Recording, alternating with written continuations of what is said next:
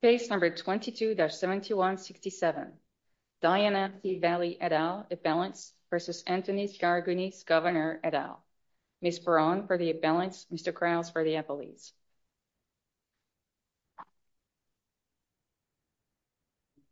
We'll hear from you when you're ready, Ms. Perron.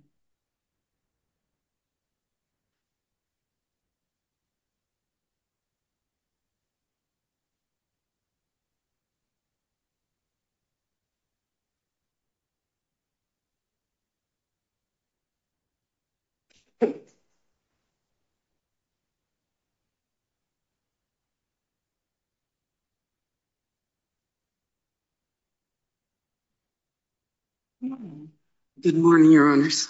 If you want to, the podium, the lectern can be lowered by a switch over on the right. It's okay. Used to being a little bit on the shorter side. Please the court, Claudette Ferran, appearing on behalf of appellants, Diana Valle et al. Today, appellants argue the appeal of the district court's erroneous ruling, turning the established law of summary judgment on its head by using an anomalous interpretation and perverse application of the legal standard to a seemingly one-eyed review of the record. As established by decades of precedents codified in the federal civil rules and taught in first-year civil procedure, summary judgment is only appropriate if, after assuming all facts and allegations, assertions made by the non-moving party, appellants, in this case, to be true, and drawing all reasonable inferences from the evidence in the non-moving party's favor, it can be determined that there is no genuine dispute of any material issues of fact. Moreover, can you help me understand what facts do you believe are genuinely in dispute that are material? Identify 1, 2, or 3, the most important. The most important one, I believe, Your Honor, is whether or not the alleged policy of the appellees, was race-based or race or ethnicity applied. Out of nowhere, we get an affidavit from the appellee's manager saying, this is our policy and it is unilaterally and equally applied to all customers. There is no evidence in the record other than the affidavit of the manager who was not present at any of these events. On the other hand, we have the deposition testimony of the appellants, number of the appellants. One, I believe it was Nekti Gaska, who indicated that she was told by one of the waitresses during the incident in January that the reason for this application of this policy to this family of Latino women was because they have problems with people of color. Then we have the evidence of, I believe it was Ms. Tybe, who indicated that while she and her fellow diners ate or waited, they never got to eat, waited to get their food, they observed a white party, a Caucasian party come in, sit down, receive their water, their drinks, their appetizers, their meal, their dessert, finish their meal, and then pay by credit card, all while this group of Black women sat and waited in the back around an ottoman, around a coffee table and an ottoman. And then I believe we have some additional testimony from, I believe it was Miss Aaliyah Sullivan or Mr. Williams, in which they indicated that they did not see anyone else during the brunch being asked to prepay, and they were the only couple of color in the restaurant at the time. I believe that's sort of the core of the issue. So with respect to the statement of the waitress, that's hearsay. You can't bind the defendant because she's not a manager. So under the admission of a party opponent rules or exception or hearsay definition, however you want to articulate it, statement by the waitress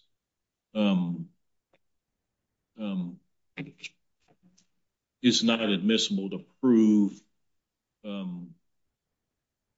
the defendant's liability or to be. So I'm not sure where that gets you. I would. You do agree that that's the way that I think it's Rule 802, the admission of party opponent rule works. I agree, Your Honor. However, we do have the statement of Mr. Karagounis on the website where he says this is our policy, and he does that more than once. I understand. I guess what I'm trying to understand is the theory of your lawsuit is well, if you say that the theory of your lawsuit is that they did this because they had issues with people of color in their mind not paying, and that's the reason that motivated them to create the policy. I don't see how that gets you a claim, even if that were true, unless the policy were discriminatorily enforced. Even if there was a discriminatory basis for creating the policy, if the policy was implemented with respect to all customers, then I don't see how you have a claim. Am I missing something there? Yes, Your Honor. And the fact is, it is our contention and the evidence shows that this policy, whether it be legitimate or not, is not unilaterally applied. Well, I'm trying to separate these two things. One is you seem to be saying that one of the disputed issues of fact was the policy race-based. I took that to mean that you were saying that, well, we think that the policy was created for some sort of racially discriminatory reason. I guess what I'm saying to you is that I don't see how that's really a material dispute of fact because, one, the only evidence you have of that is one statement that's hearsay that doesn't fit within the admission of a party opponent.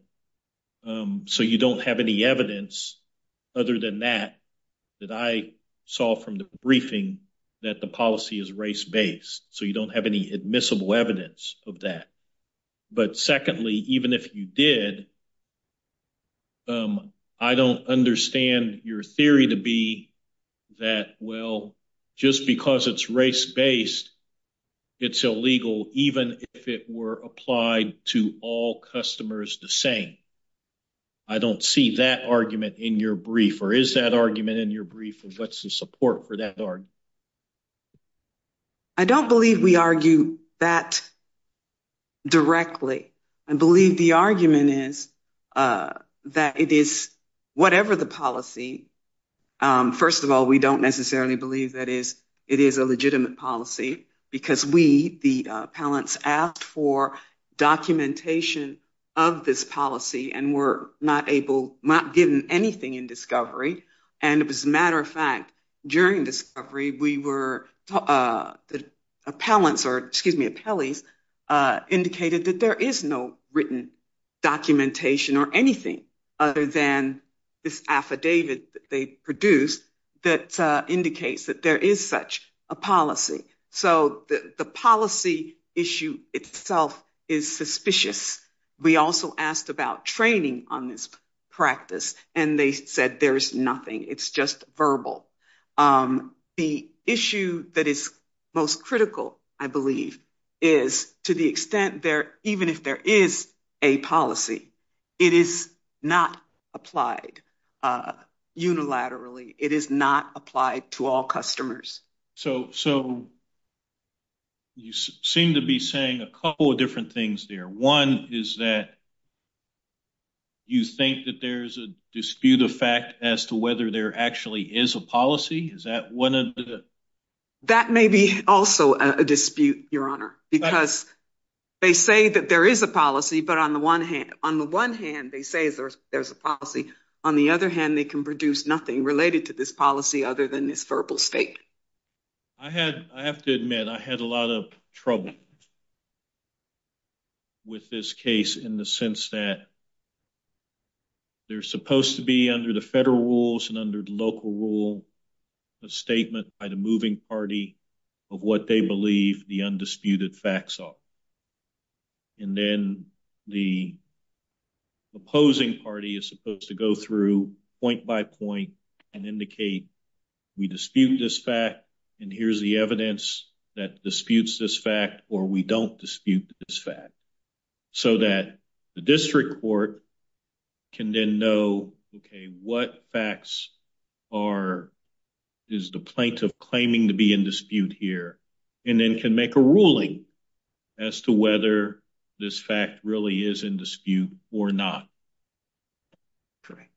I couldn't make heads or tails of the pleadings to figure out whether that was really done here, because there were these voluminous statements of undisputed facts and voluminous responses, and it was very hard for me to get to the bottom of that. But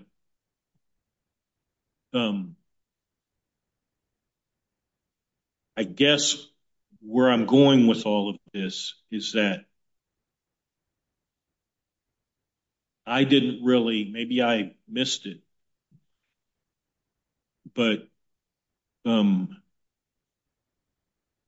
the extent that you are arguing, and you argued in your opening brief, that there is a dispute of fact as to whether there really is a policy, what is the evidence that you have that places it into dispute? Because if they have a witness who testifies under oath by affidavit or declaration that we had the policy, and they have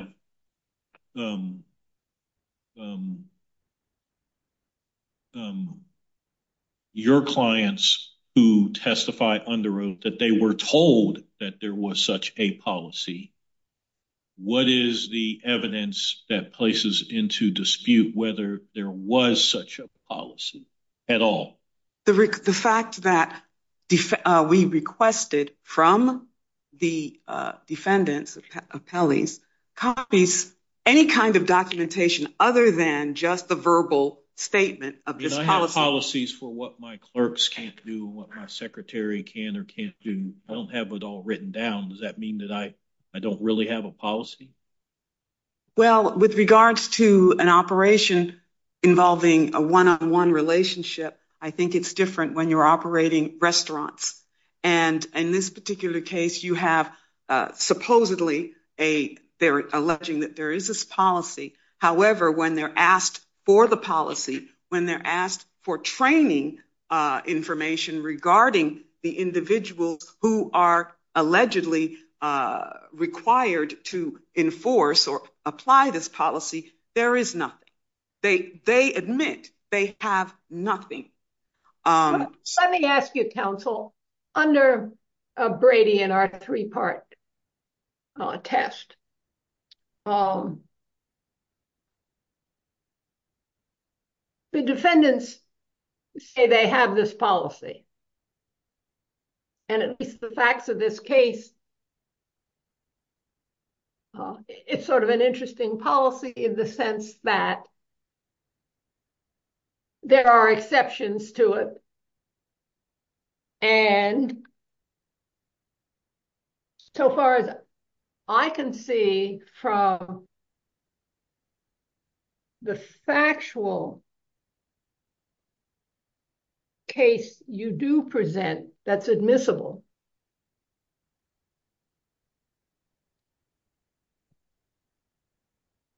your argument in part is not only did the district court state the summary judgment standard in the defendant's favor, and I would agree that the way it was framed quite negatively, but the district court opinion does include in there, would you not agree,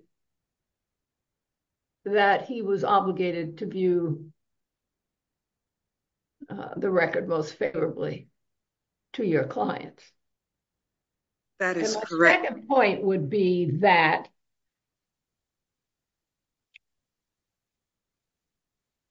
in these discrimination cases,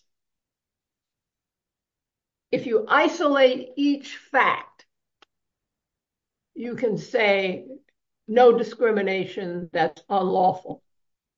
But if you put it all together,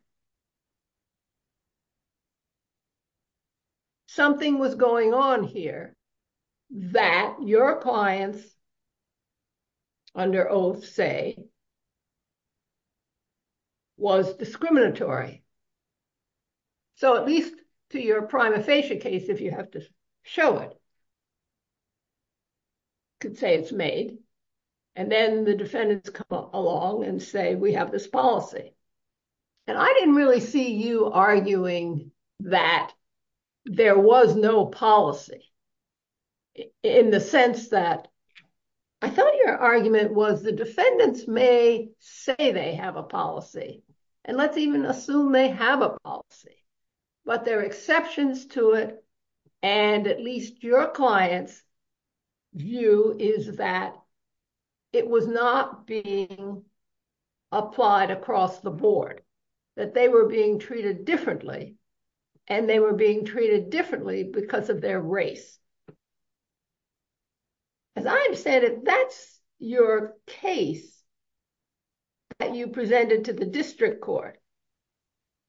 And the district court basically came back, as I understood it, and said, you just haven't offered enough evidence. And in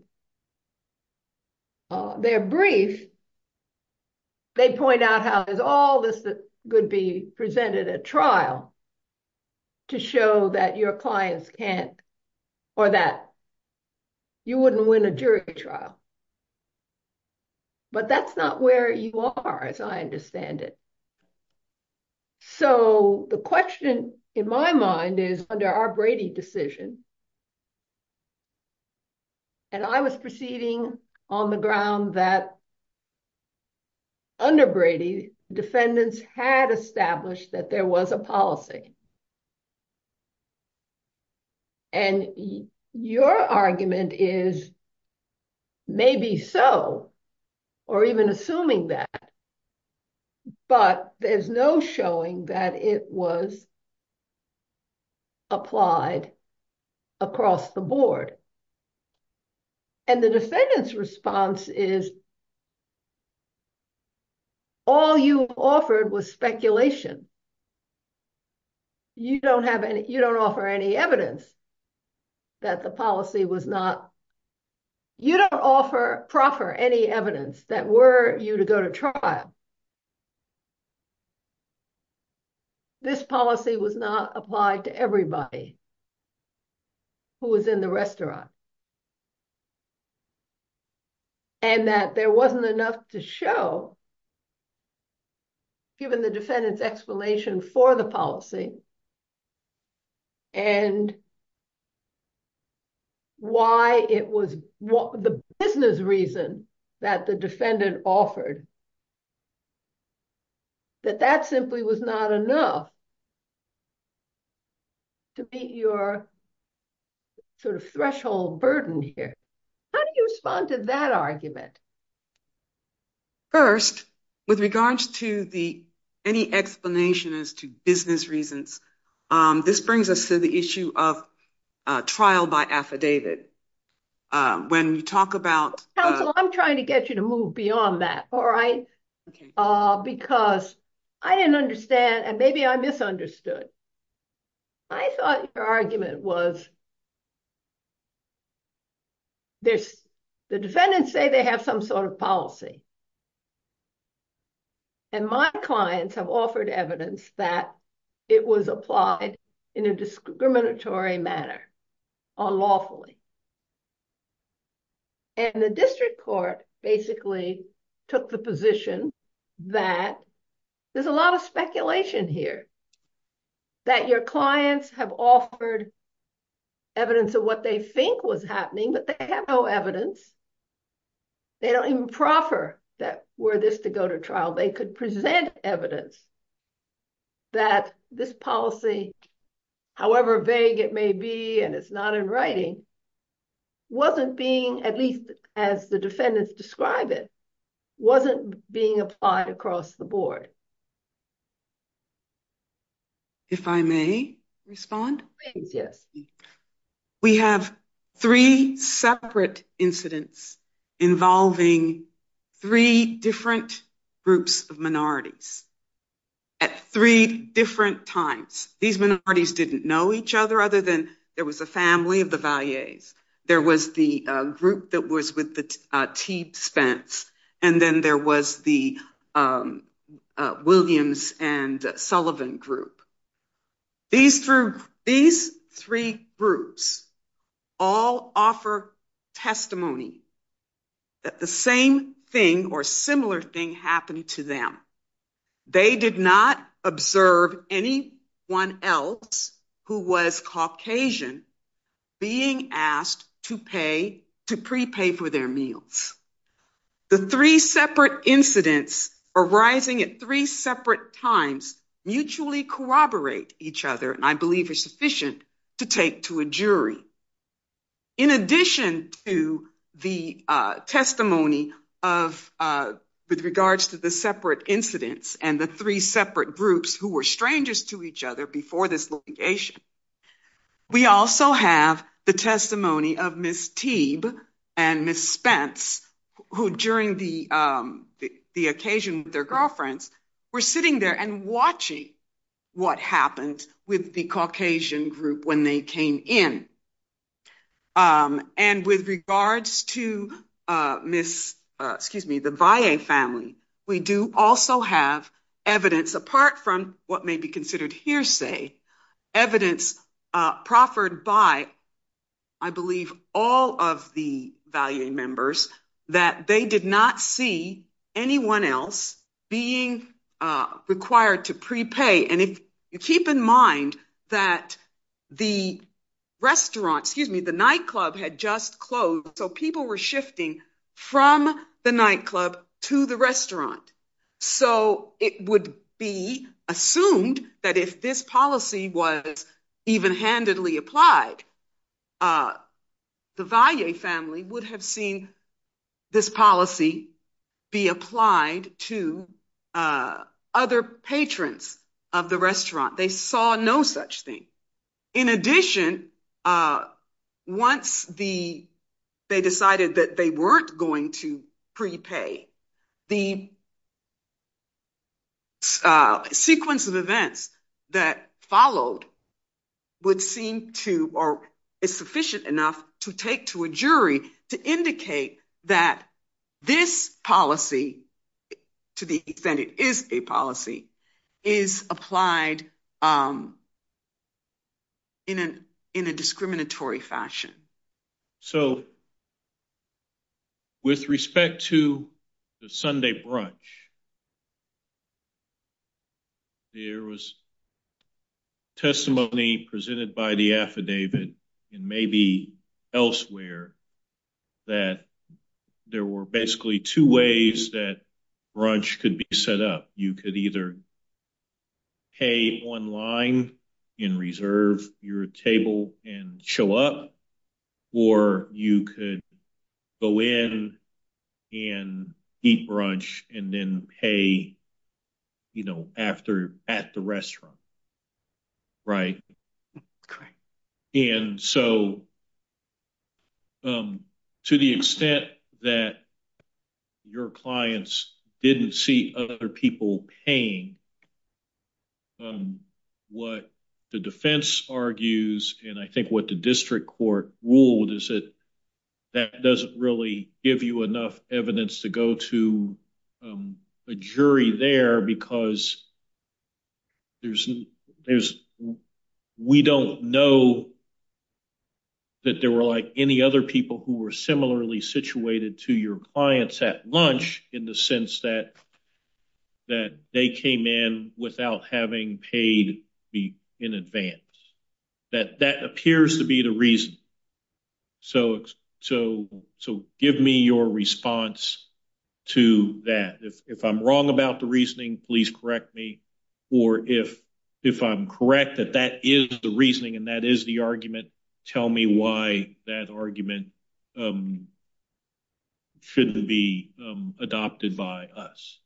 The argument shouldn't be adopted by this court because it would be trial by affidavit, which is precluded by Supreme Court. But you have the burden of proof in the case to prove the discriminatory application. And when you refer to affidavit, I assume you're referring to the defendant's affidavit? Yes.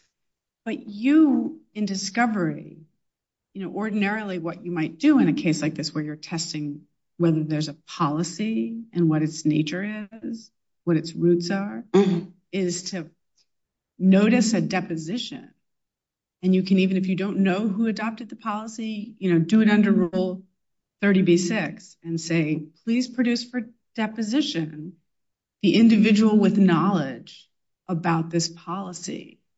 And then you would not be here with leaning on their declarations, but you didn't do that. So you have declarations are competent on summary judgment because presumably the declarant can then come into court at trial. So we have declarations, affidavits all the time at summary judgment. In discovery, we requested the policy. We requested the training, any evidence of the training. We don't have paper on it. We don't have anything of any nature with regards to the existence of the policy, with regards to the training that anybody receives, it just doesn't exist. But to surmount summary judgment, you need to then go up and say, why do you think that's suspicious? I mean, many businesses, especially things like food industry, they don't run on paper. They run on person-to-person contact. And so if you think that's opening up a lot of leeway for discriminatory application, it's your burden to show that. And so when you talk about trial by affidavit, that is summary judgment. It's giving us the dry run, often in affidavit form or in deposition transcript. Well, in this case, while we only have the affidavit of the appellee's manager, we have 8 depositions of plaintiffs, which are were dismissed by the district court. I don't think so. I think the question is, what do they show on the pertinent point? They show what people observe, but they also say, well, why did I think it was discriminatory? I can't think of any other reason, right? Well, or, what's the basis for your conviction that it's discriminatory? It's just speculation. It made me feel suspicious. Well, I think what the court is referring to is an inference drawn from the facts. And drawing inferences from the facts is the jury's province, not the judge.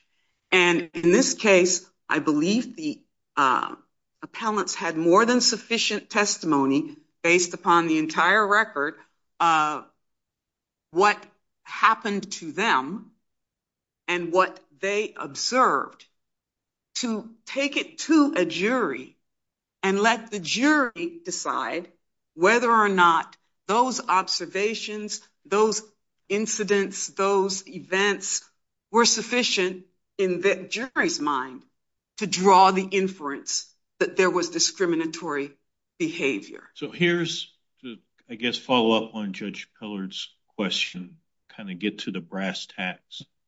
With respect to the brunch, let's suppose there was a trial and the evidence was essentially the same as what we have in the record now. Is that your clients testified that they were asked to pay. They looked around. They didn't see anybody else asked to present a credit card. How would the jury conclude, without knowing anything else, whether the other people who weren't asked to present a credit card, how would the jury know whether or not those people had already paid online?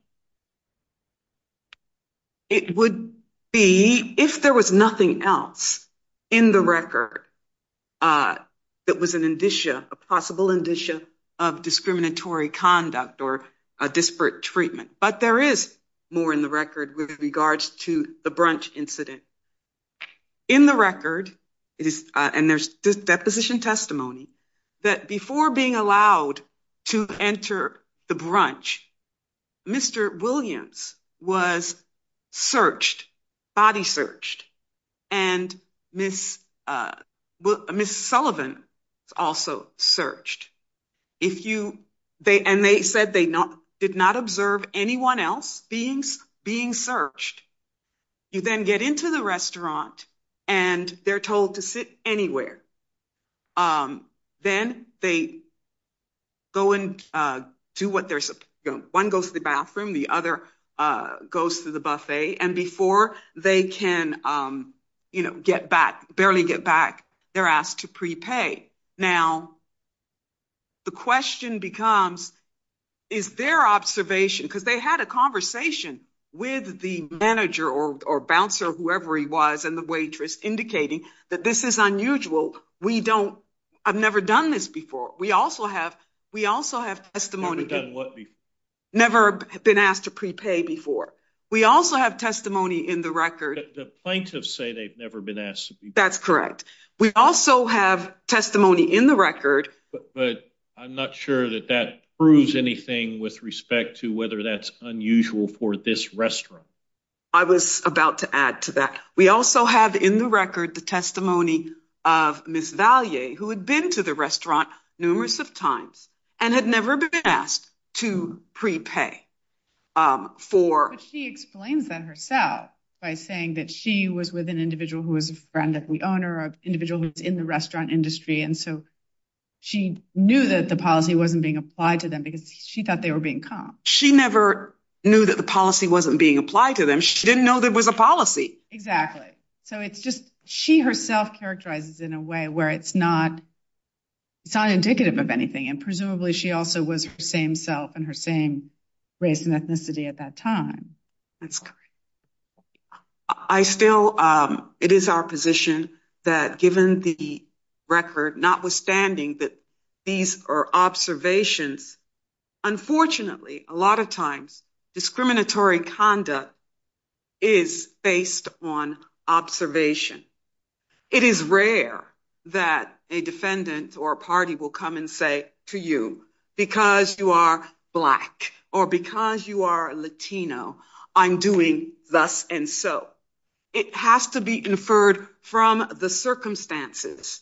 It has to be inferred from the body language. It has to be inferred from corroborating other incidents. It has to be inferred from the sense of the individual who is... I agree with all of that. Just to kind of get to the nub of it.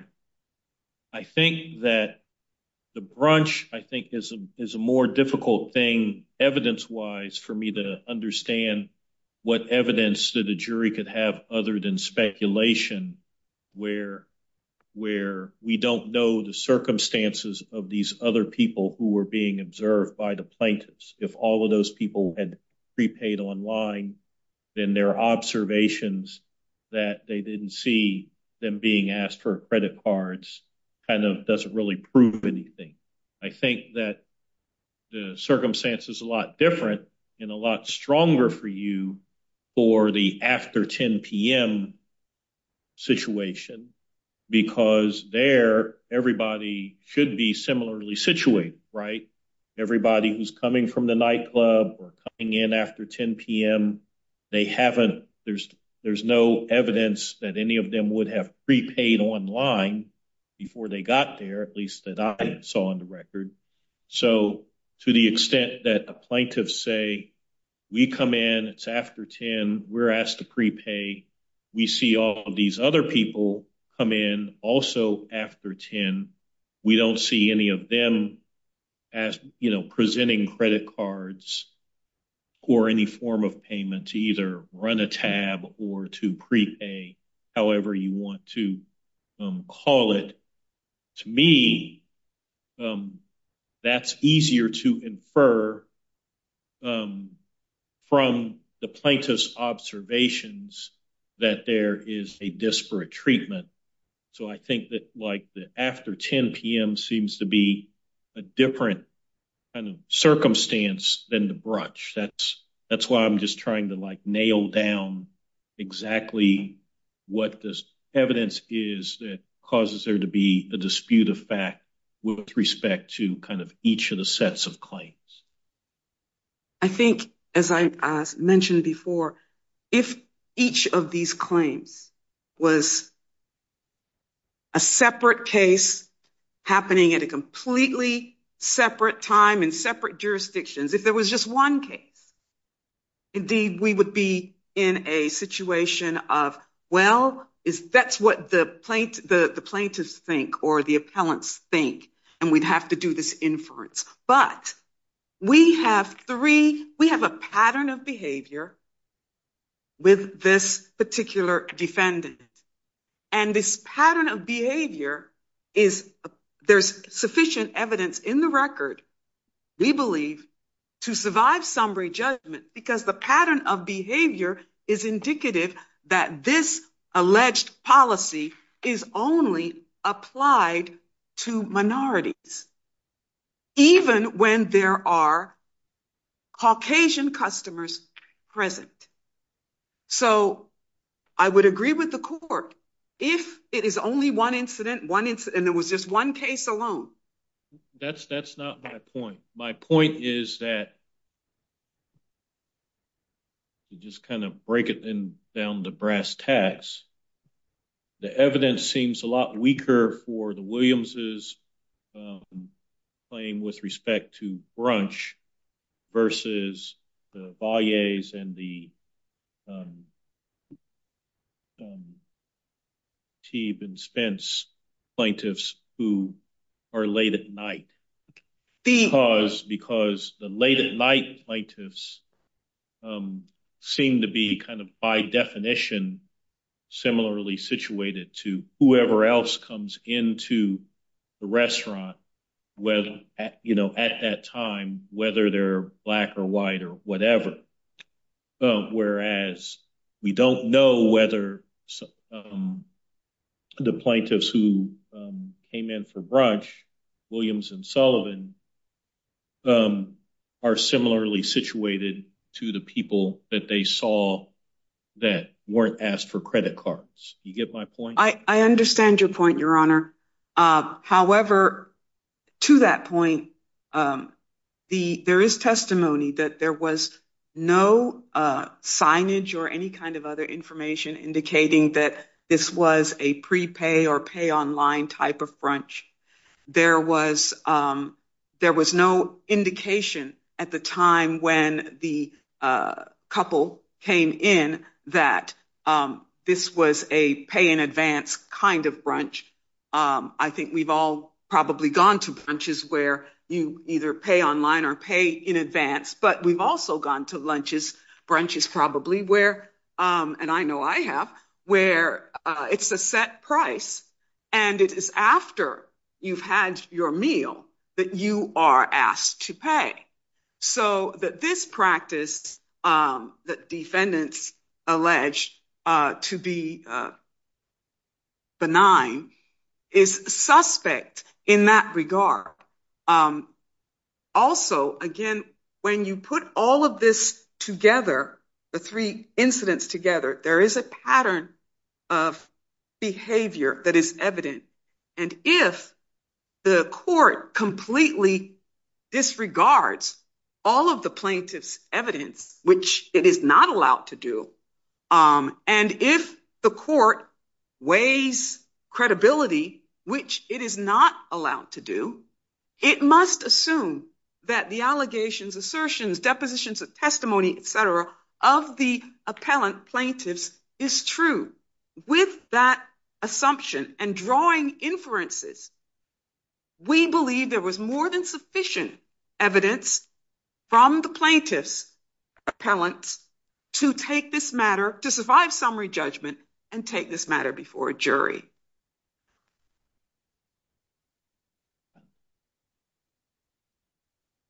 Judge Rogers, any further questions? Did you reserve time for? Yes, I did. 2 minutes. All right, we'll give you your rebuttal time, even though we kept you over. And we'll hear now from Mr. Krause. Thank you, Ms. Ferron. Thank you, and good afternoon. Scott Krause on behalf of the appellees. As has been revealed in the questions from Your Honor during appellant's presentation, this case is truly about the absence of any evidence to take this case to a jury. There are no disputed material facts, and the appellees went through painstaking efforts at the district court level before Judge Nichols to lay out a very detailed statement of undisputed facts, and no disputed facts were identified by the plaintiffs below. Let me see if I understand what you're saying. Sure. You filed statements of undisputed fact, which you're required to do under the federal rules and under the district court's local rules. Yes, Your Honor. Are you saying that the plaintiffs didn't file responses to those at all? Or are you saying that they filed responses to your statements that did not dispute any of your lists of undisputed facts? It's a little bit of a hybrid, as I recall, Your Honor. I do not recall that there were actually listings of facts allegedly in dispute. There were certainly arguments made in which the plaintiffs below added more detail from the factual record in support of their arguments. But I intentionally, Your Honor, put the entire factual record before Judge Nichols below, all of the depositions in their entirety. Okay, but counsel, we were trying to get at, I mean, that's a matter of form, not substance. You put them all in one place, the plaintiffs put them in different, we're trying to get at the heart of this, all right? So that was, I thought, the thrust of Judge Wilkins' question. Right, and what I'm arguing, Your Honor, is assuming the truth of all the plaintiffs' allegations. There is just no triable issue. I'm trying to ask something different. I'm sorry. Yes. Because candidly, if I had been the district judge and you had filed what you filed, I would have required you to refile, or I would have just, I would have screamed, probably, because the goal on summary judgment is to kind of pare down what are the key facts that are material to deciding the case. And to the extent that one side or the other believes that those key facts aren't really in dispute, then they say that, and then they show the evidence that shows that they're not in dispute.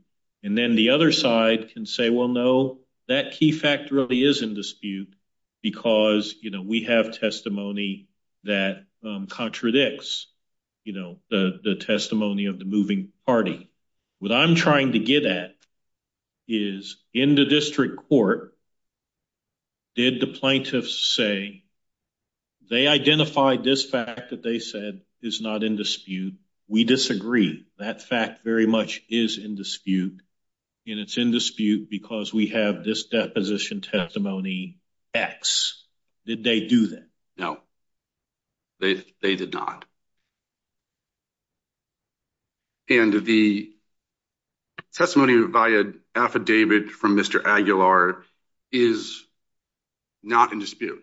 It spells out the reason and the rationale for two different policies at Rewind. And that is a policy after 10 o'clock of requiring prepayment or collateral put up for anyone who comes in. The brunch issue is entirely separate. And I think Your Honor addressed that in questions to appellant's counsel. but there is simply no evidence and that those. Well, let me just cut to the chase here. Sure. It's been a long morning. I want to get to the nub of this.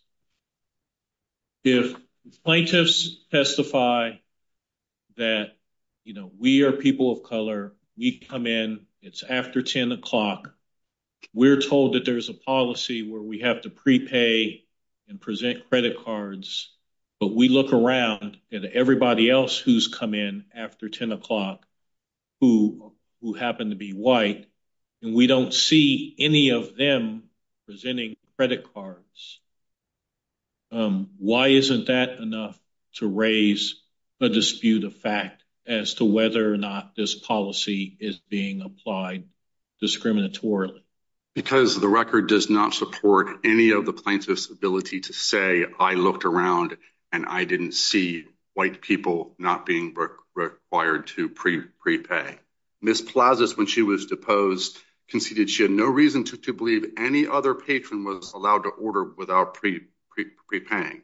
Ms. Goska said she did not pay attention to whether any other customer was permitted to order without prepaying. Ms. LeBay said she did not observe anyone else order food at Rewind and does not know whether anyone else was asked to prepay for meals. She went on to say, I don't know if it's racial or discrimination, but I don't think you treat customers like that. Ms. Valle said she did not see any Caucasian patrons at Rewind be seated or served without prepaying. She could only speculate that minorities would have to prepay, but Caucasians would not. I specifically asked each of the Valle plaintiffs if they observed anyone else at Rewind that night not being asked to prepay, and they had no evidence. And if we turn to Tybe and Spence, all they were able to say when they were deposed is that they observed a table with Caucasian patrons settling up at the end of the meal with credit cards, multiple. But as pointed out from the record and consistent with Rewind's policy, seeing someone settle up at the end is not indicative in and of itself that they weren't asked to open a tab when they came in as collateral for the meal. Settling up doesn't mean a credit card wasn't given. And so there is virtually no evidence whatsoever in the record from which a trier of fact could reasonably conclude that Rewind did not apply this policy uniformly. And counsel speaks to a cumulative series of events or a pattern. All the pattern of this three series of events shows is conduct by Rewind consistent with its established policies. There's no evidence that those policies were applied in a disparate manner.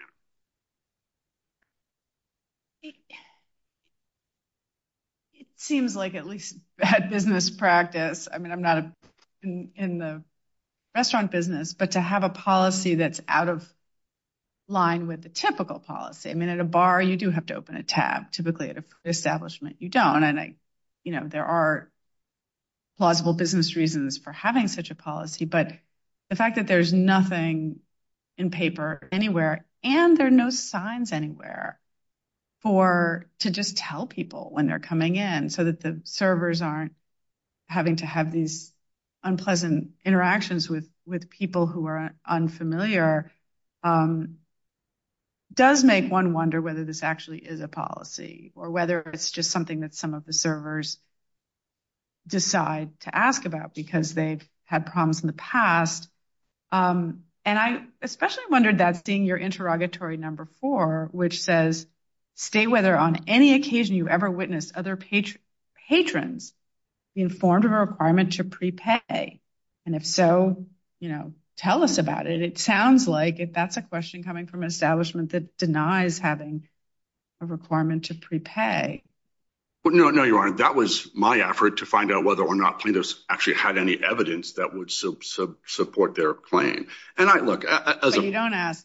And by the same token, did you ever see anyone not be required to prepay, come in and actually not be required to prepay, be seated, be served without being? So you don't ask that question, which is the question one would expect if we're trying to come up with comparators in an establishment that actually does have this policy? Perhaps it should have been a better worded interrogatory, Your Honor, and that may have been a typographical error. I don't recall, but I explored all of those issues in depth when I deposed these plaintiffs. And Your Honor, you may be right that it may be a better business practice to post a sign or have something in writing, but that doesn't make it unlawful. When you read Mr. Aguilar's affidavit and you understand this is a crowded establishment. I do understand. Middle of the night. I do understand. Right.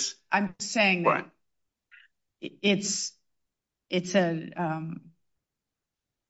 unusual policy, and as you've experienced, some of the people feel that it's inhospitable, and they may feel that they may wonder why it's being directed at them or whether it's being applied to them. If there's no sign, if there's nothing really, removing that concern or that inference. And I understand that, and it's certainly a shame that we live in a society where people would be made to feel that way.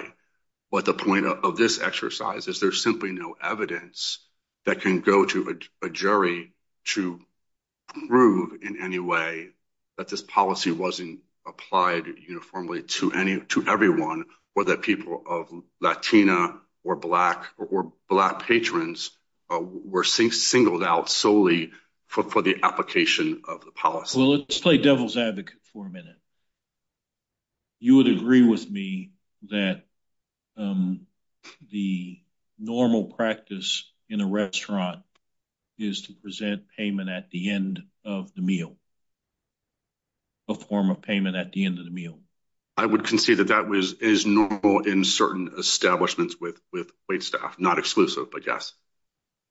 So I guess the other side of it is that if you're going to do something that's abnormal, that might cause there to be some sort of questions or hard feelings, or just kind of make it more difficult for your wait staff who are trying to, keep customers happy and not have them mad at them, so that they'll get tips, so that they, that's why they're working, to make money. That one would, it would be in everyone's interest within the company to post that policy so that there wouldn't be any questions or concerns or disputes or arguments or suspicions, so that the customers will be happy, so that they will be big tippers. And the fact that it's not written anywhere, it's not on the menu, it's not on the sign, it's not on the website, it's not anywhere. I mean, we assume usually that people act reasonably and in their interests. It would be reasonable and in the restaurant's interest to post a policy. So if they didn't do that, and why isn't that evidence that there ain't really no policy? I will accept, Your Honor, that posting may be a better business practice, but as pointed out, there's no legal requirement to post a policy. And as Mr. Aguilar said in his affidavit, until the events that gave rise to this particular lawsuit, the restaurant had never had any complaint with regard to any patron being asked to prepay. So they had never experienced that problem before these incidents. Do we know from the record how long this policy had been in effect? Standing here at this moment, Your Honor, I do not recall. I do not believe that is in Mr. Aguilar's affidavit. So it could have been yesterday before these particular plaintiffs, these particular defendants. I know it was prior to these plaintiffs coming to the restaurant, Your Honor. How do you know that? Well, because they said it was an established policy. Who said that? Mr. Aguilar. Who says it? Mr. Aguilar, the operations manager. I understand that. Right. But all right, there's no evidence. When you're challenged, you say, well, this is an established policy. All right. That's what the nature, it seems to me, of Judge Wilkins' questions are getting to. Understood. All right. And to what extent the plaintiffs benefit from that. And your argument, I think, is that all the admissions that were made during discovery destroy the inferences on which the plaintiffs need to rely. Correct. There's simply no evidence to present to a jury in this case to suggest in any way that Caucasian customers were not asked to prepay in accordance with the policy. Well, I wasn't clear from the record that there were any Caucasians in the restaurant at this time of night. I mean, that was one of the issues. Well, certainly Ms. Tybe and Ms. Spence identified there being Caucasian customers in the restaurant that evening. What others time? At what time, Your Honor? It was early morning hours after 2:30 a.m. Okay, so after the bar had closed. After the other clubs in the area had closed. Yes. I've gone over my time. If Your Honors have no further questions. Thank you. Rogers, any further questions? All right. Thank you. Thank you, Mr. Krause. Ms. Ferron, you have 2 minutes for rebuttal. I will focus my 2 minutes on the issue of disputed and undisputed facts. Contrary to representation of counsel, and I'll be happy to provide this to the court, there was a point-by-point dispute as to disputed facts contained in the plaintiff's opposition to defendant's motion for summary judgment. Not only they had something like 230 sentences or assertions. There was a response or dispute as to each one of those statements, and they were matched up to the statements of the defendant. So for there to be any representation that there were no disputed facts or we presented no disputed facts at the lower level is inaccurate.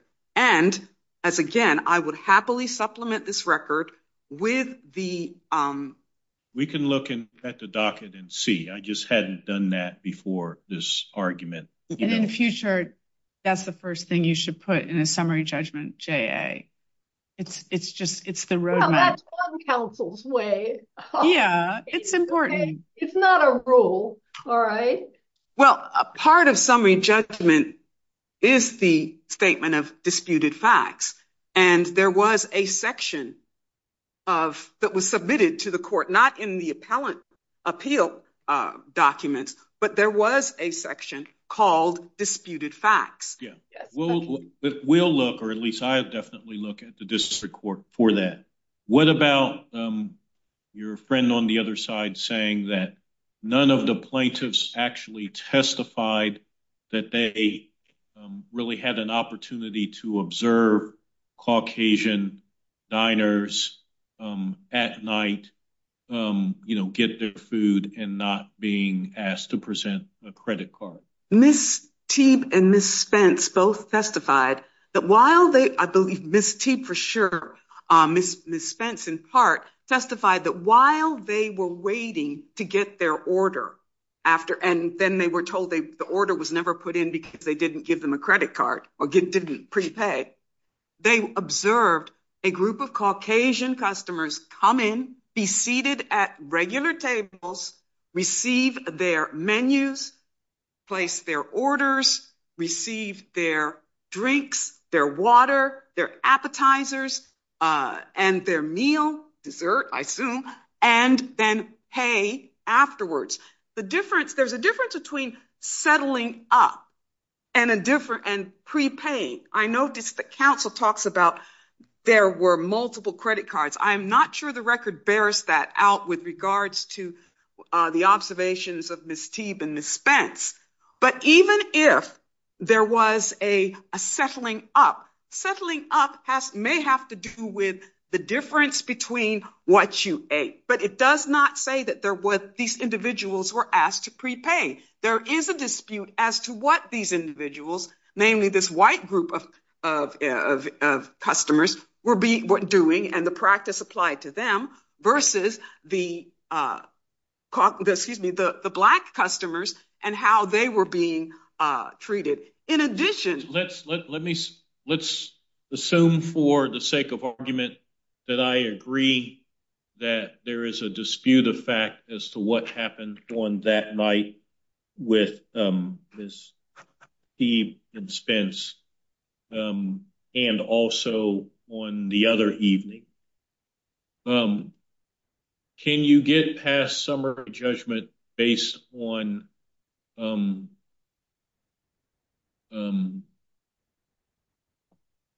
merely those two instances where the policy was not taking the facts in the light most favorable to the plaintiffs, where the policy was not implemented fairly, or it was implemented discriminatorily? Or do you need to, in order to get past summary judgment, you need to establish a pattern in practice? I think that the pattern in practice is important in this particular case. Again, if there had just been one incident, we probably would not be sitting here. But contrary to the representations of counsel, Ms. Valle testified that she did some research online and found numerous other complaints by minority customers indicating that this had happened to them. How is any of that admissible? It would be, I believe, admissible with regards to what, if they are going to assert that there are no other complaints, then it would be admissible as to counter their assertion that there's no other complaints. But I mean, that's all, I guess that's all hearsay. I don't see how that proves the truth of those matters asserted in those other complaints without getting declarations or from those parties that is what happened. No, I think if we have, and she did research online, so what she was looking at would be online reviews. And those online reviews, provided they had not been taken down now, would be still available online. But I don't understand how any of that is competent evidence in a court of law. That's what I'm getting at. Well, the statement was made by a counsel that there were no other complaints. Let me just try to narrow down here. I'm just trying to understand the law here. Do you have to prove a pattern and practice of discrimination to get past summary judgment? Yes or no? Yes. Sure, that's your answer. No, well, it's a nuanced answer. When you say a pattern of practice, we do not need to show that there was, as to all of these incidents, there's this underlying practice. If the appellees discriminated against the Black group of patrons just once, in this particular instance involving a restaurant serving food, that would be sufficient to get past summary judgment. If we're talking about employment and other types of discrimination, I think you're involving the pattern and practice concept. However, that's not how I understand the law. You can either prove just an individual instance, or you can prove a pattern of practice and you may get different relief. But the difficulty is when you're trying to prove an individual instance, you have to show either direct evidence of discrimination, someone spoke in a biased way, or a policy was reported in a way that reflects bias based on race, or you often raise inferences by showing similarly situated people who, but for their race, are in the same position as the plaintiffs and are treated differently. And that's why there's so much attention, and why I think Mr. Krause is saying if people aren't actually claiming that they either saw white plaintiffs, white patrons not having the policy apply to them and or other patrons of color having it applied, the inference doesn't arise. I mean, this may just be a completely irritating policy. And if I'm Black and I go into an establishment that doesn't have a written policy and they start doing a really sort of irritating and mistrustful seeming policy to me, one of the things that crosses my mind is going to be, are they doing this to me only because I'm Black? What is the story? But then the question of, is that accurate? Is you have to go a step further.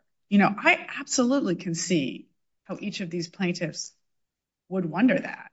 And then the question is, have they gone the next step and shown it so that someone who wasn't there and wasn't them would say, whew, I see that it really is being unevenly applied. 2 points. One, with regards to Ms. Sullivan and Mr. Williams, they both testified that they did not observe anyone else being treated that way. They also, I believe, testified that they were the only Black customers at the venue. And I think that the question here is, the standard is not the same at summary judgment as if we were at trial. In order to, as the court knows, to survive summary judgment, you have to assume that the assertions and allegations of the plaintiffs are true and take the inferences in their favor.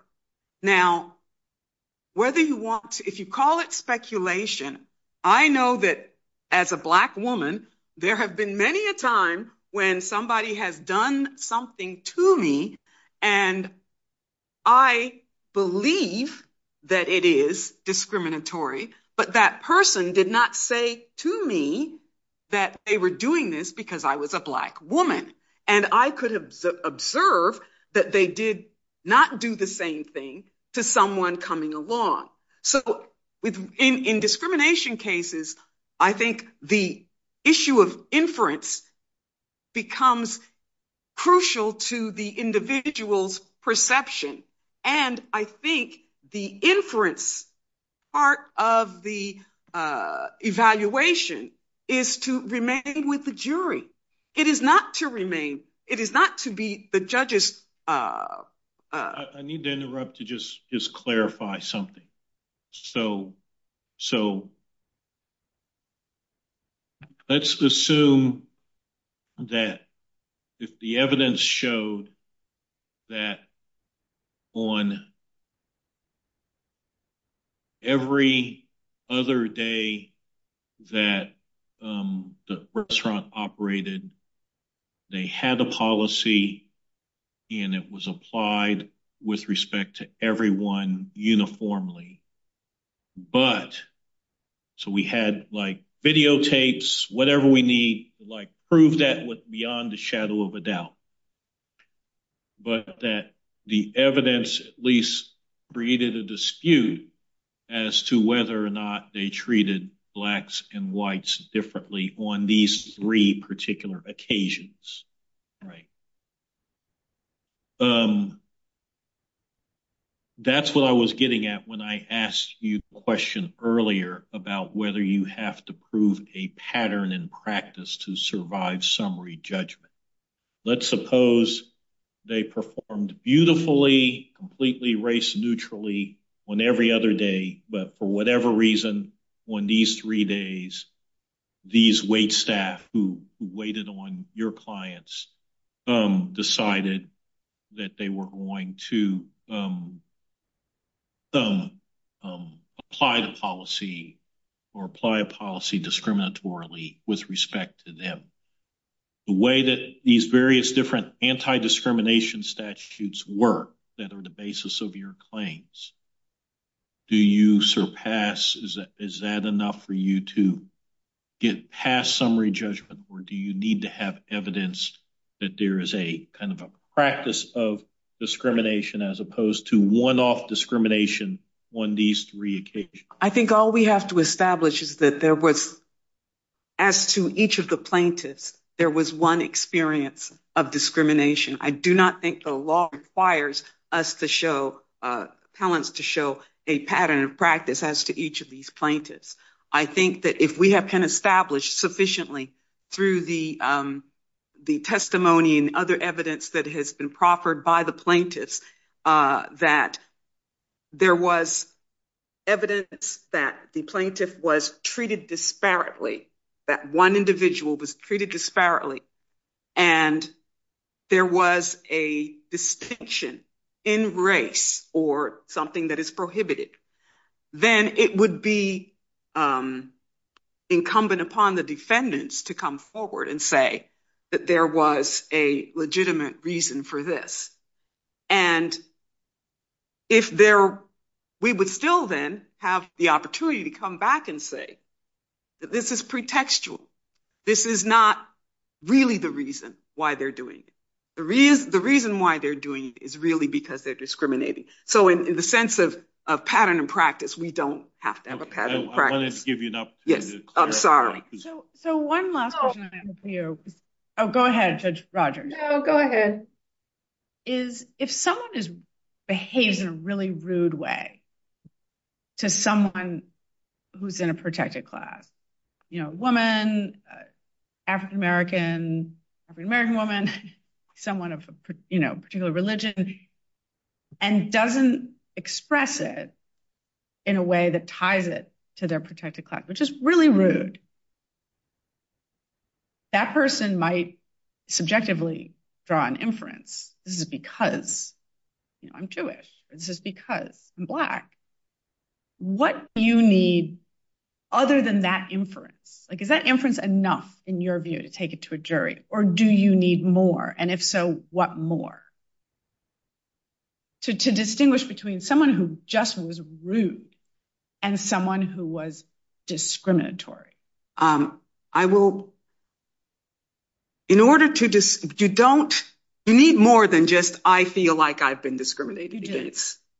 You need other evidence in the record, other behavior, short of the person coming and saying to you, I'm doing this because you don't have a mind reading machine. Yeah, if they're just rude, they're just rude. However, if you have other evidence that would point to that their rudeness was tied to the protected class, then you would have sufficient evidence to take it to a jury. I believe in this case, the appellants and plaintiffs below have provided more than enough evidence to show that this wasn't just, we feel slighted. There were continuations of behavior. There was additional contextual behavior as to all of these three incidents. Also, with regards to Judge Wilkins, your question about videos, we asked for the videotaping and other kinds of evidence of the events, and we were provided with nothing. So it is not for a lack of seeking evidence that would support the defendants or appellees in this case position that there is some legitimate business practice. The fact of the matter is their statement with regards to a legitimate business practice only came to fore as a result of the summary judgment. They never provided anything. We had discovery before. They never had anything saying this is our business practice, other than there was an answer to an interrogatory, and then we have an affidavit. Was there an interrogatory that posed the question that about business practice, whether or not there was a policy with respect to prepaying for meals? Yes. Did you propound an interrogatory? Yes. Today? Yes. And what did that interrogatory say, and what did they respond? Their response was, we have a policy, and the question was to provide not just we have a policy, but where's the evidence of this policy? Is it written anywhere? Is there a handbook? Is there training that's provided to managers? How do the wait staff get trained to know how to apply this? And we got absolutely nothing. We're stonewalled. There was not, and actually we're not stonewalled. We were told explicitly there is nothing other than the verbal statement that there's a policy. But I guess I'm just trying to be precise here. Before the summary judgment briefing, you asked them if there was a policy, and they said, yes, there is a policy, but we don't have any documentation of the policy. Because what you said earlier seemed to suggest that the first you heard of a policy at all was after you filed your summary judgment briefing. Now, that's not the case, right? There was a delay in discovery. So there was discovery that was propounded, and there was a response. And in the response, they said there was this policy. We asked about the policy, not just, is there a policy, but we asked about evidence of the policy, training related to the policy, et cetera, et cetera. And we were told there's nothing other than our statement that there is this policy, which we believe the statement to be pretextual anyway. Anything further, Judge Rogers? All right. Thank you, Your Honors. Thank you very much. Ms. Barone, Mr. Krause, case is submitted.